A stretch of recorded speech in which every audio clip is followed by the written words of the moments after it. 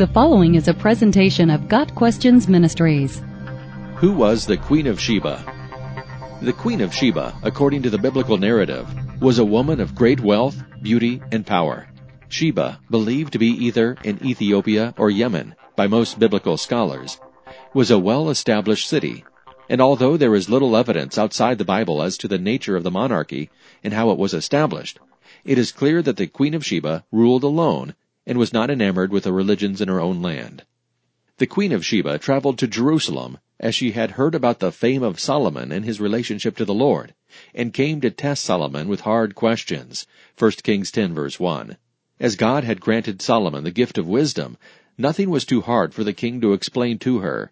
1 Kings 10 verse 3. After a meal together, the Queen of Sheba declares how impressed she is with Solomon's answers, hospitality, and the reputation that preceded him.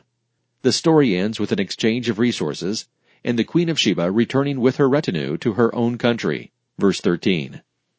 Sources outside of the Bible suggest that the Queen of Sheba conceived a child in secret with King Solomon, while some Bible commentators have suggested that the nameless woman in the Song of Solomon is the Queen of Sheba, with the man being King Solomon.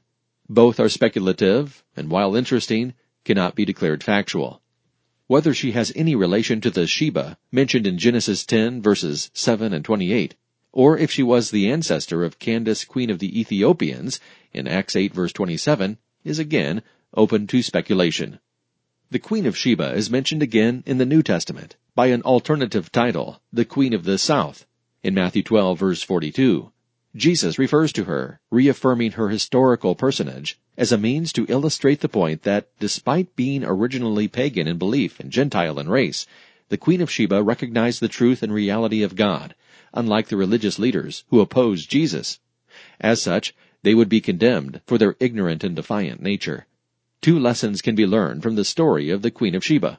First, like King Solomon, believers are to show evidence of God's favor in their lives, whatever their role, profession, or environment. Second, the reputation of believers should precede them by their godly words and actions, for we are Christ's ambassadors. 2 Corinthians 5 verse 20.